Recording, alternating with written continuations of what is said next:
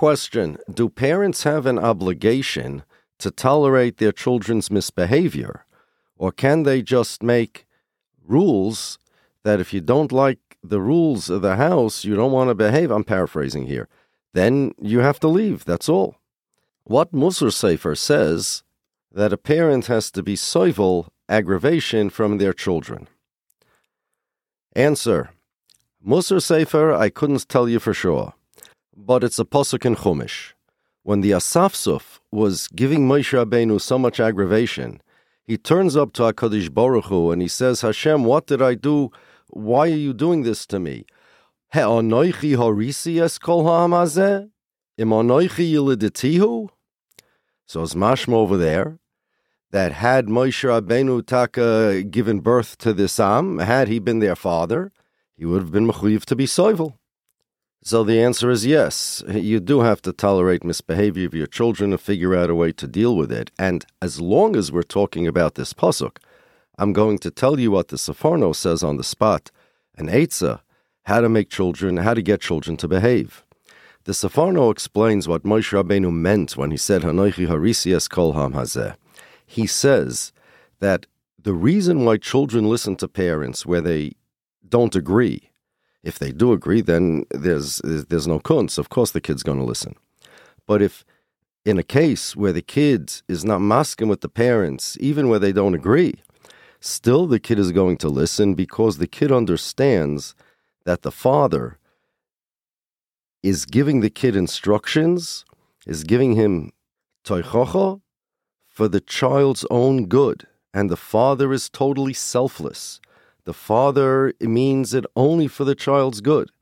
And because the child knows that the father means it totally for the child's toiva, not for the father's toiva, therefore the child will listen. But Moshe Rabbeinu is saying that they don't understand this about me. If I would have been their father, then they would understand that I mean everything I'm telling them for their own good, and only for their own good. Now that I'm Moshe Rabbeinu, I'm not their father, they don't understand this. Now, let's hear what the Seforno is saying over here. You could be Moshe Rabbeinu. You could be the Adon HaNaviim. You could have been Makabel Torah on Har Sinai and split the Yam Suf and brought the Yidden out of Mitzrayim. You could be the greatest Jew that ever walked the face of this earth. But that's not going to get your children to listen to you as much as they do if they understand that what you tell them, you mean only for their own good, and not any taruvis of any selfish reasons, any negias that you have on your part. And that's the trick. That's the Seforno's Eitzah, comes from Pasuk, his Pshat, and how to get children to listen. Now, you may think, what do you mean? Of course we mean our children's own good. What do we mean it for ourselves? Lav dafka. And let's see. I have a test, a proba, to see whether the father means what he tells his children for his own benefit or for the children's benefit or maybe a combination. Let's say you have a little kid, and the little kid, you tell him not to throw things down the toilet bowl. And he doesn't listen. He takes a little piece of aluminum foil, squishes it up into a ball, and throws it down into the toilet and flushes it down. And you get upset because he didn't listen. That's case number one. Case number two. You tell your little kid not to flush things down the toilet. He takes your wife's diamond ring. It's a little shiny thing to him. He takes it, and with the same glee that in the first case, he threw the aluminum foil ball down the toilet, he takes the wife's diamond ring and he throws it down the toilet and flushes it. Now, you're upset at him. Are you going to react differently when he throws the diamond ring down the toilet than you did when he threw the aluminum foil down the toilet? Now, don't forget, when he threw the madrega of avla that he did is the exact same in both cases. And let's just take the aluminum foil, right?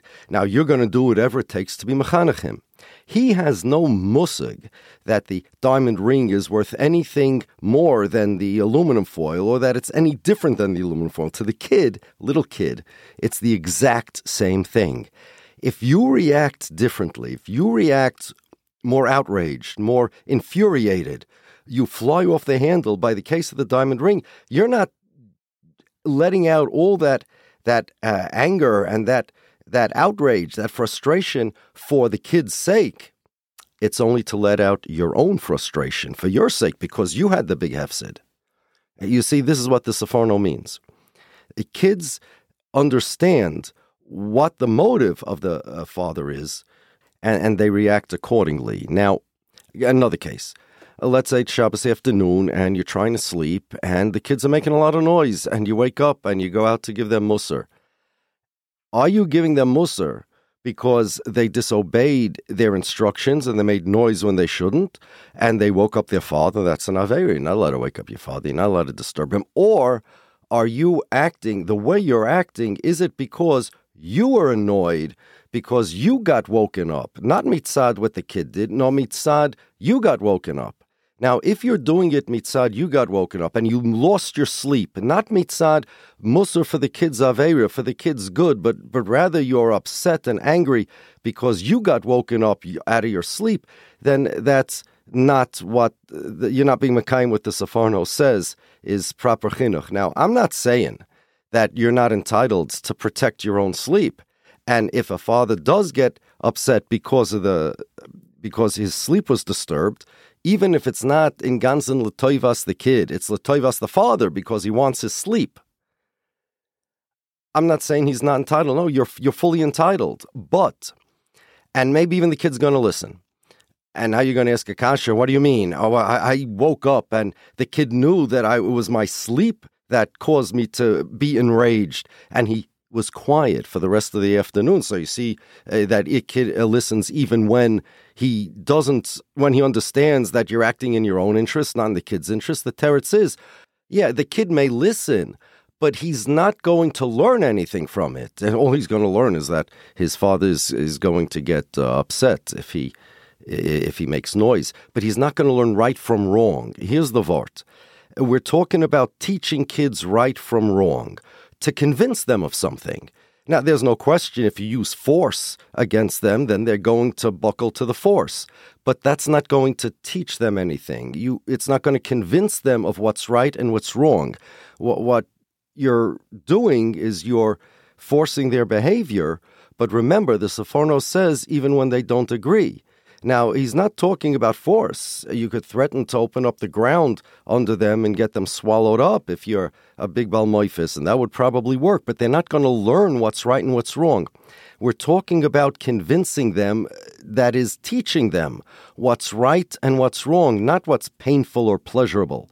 You're entitled, again, you're fully entitled to protect your own property, that it shouldn't be damaged by the children, and you're certainly entitled to protect your sleep, that they shouldn't steal it, no question about it. But if you react this way, you're not going to teach them that making noise is wrong in that case. You're going to teach them that making noise leads to bad consequences. If you want to teach them right from wrong, if you want to convince them what's right and wrong, you need to get them to understand that your reaction, your instructions, your musar is for their sake. It's very simple. If, let's say, somebody wanted to convince you to move out of Bayswater and move to, I don't know where, move to Muncie, let's say. He wanted to convince you. What type of person would be most qualified, most likely, most best suited to convince you? A smart person, probably you'd respect his word more than a not smart person. An informed person, you may respect his word more than an uninformed person, but the person who you would most likely to listen to is your best friend. That means somebody that knows you really well and that is giving you this advice. You know they're giving you this advice for your own good, only for your benefit, not for their benefit. Maybe even they lose by it. Maybe even they want you to stay, mitzad them. But it's your interest, it's in your interest to move out of the neighborhood. The word of such a person in such a context is much more compelling. And if you want to convince a child of what's right and what's wrong, this is how you need to teach. Now, you're going to ask me, well, how do I get my child to realize that this is what I mean? The teretz is, if you mean it like that, he's going to understand. It's mamish dvorm hayotzim min halev nechnosim el halev. Now, not always. Ein lomden min haklolois. Remember, Moshe Rabbeinu certainly meant it for Klal Yisrael's good, but they weren't makabel. However, the Sefarno says over there that even though Moshe Rabbeinu wasn't matzliach, if Moshe Rabbeinu would have been their father, the father has a natural kesher that the Rebbeinu Shalom gave between parents and children, that the children do know that that's what the parents mean. Now, of course, again, parents are bali bachira, and they can mix in other motivations. But when the parents do mean it like that, the child is most likely to listen. That's your best bet, and that's the proper way to teach them.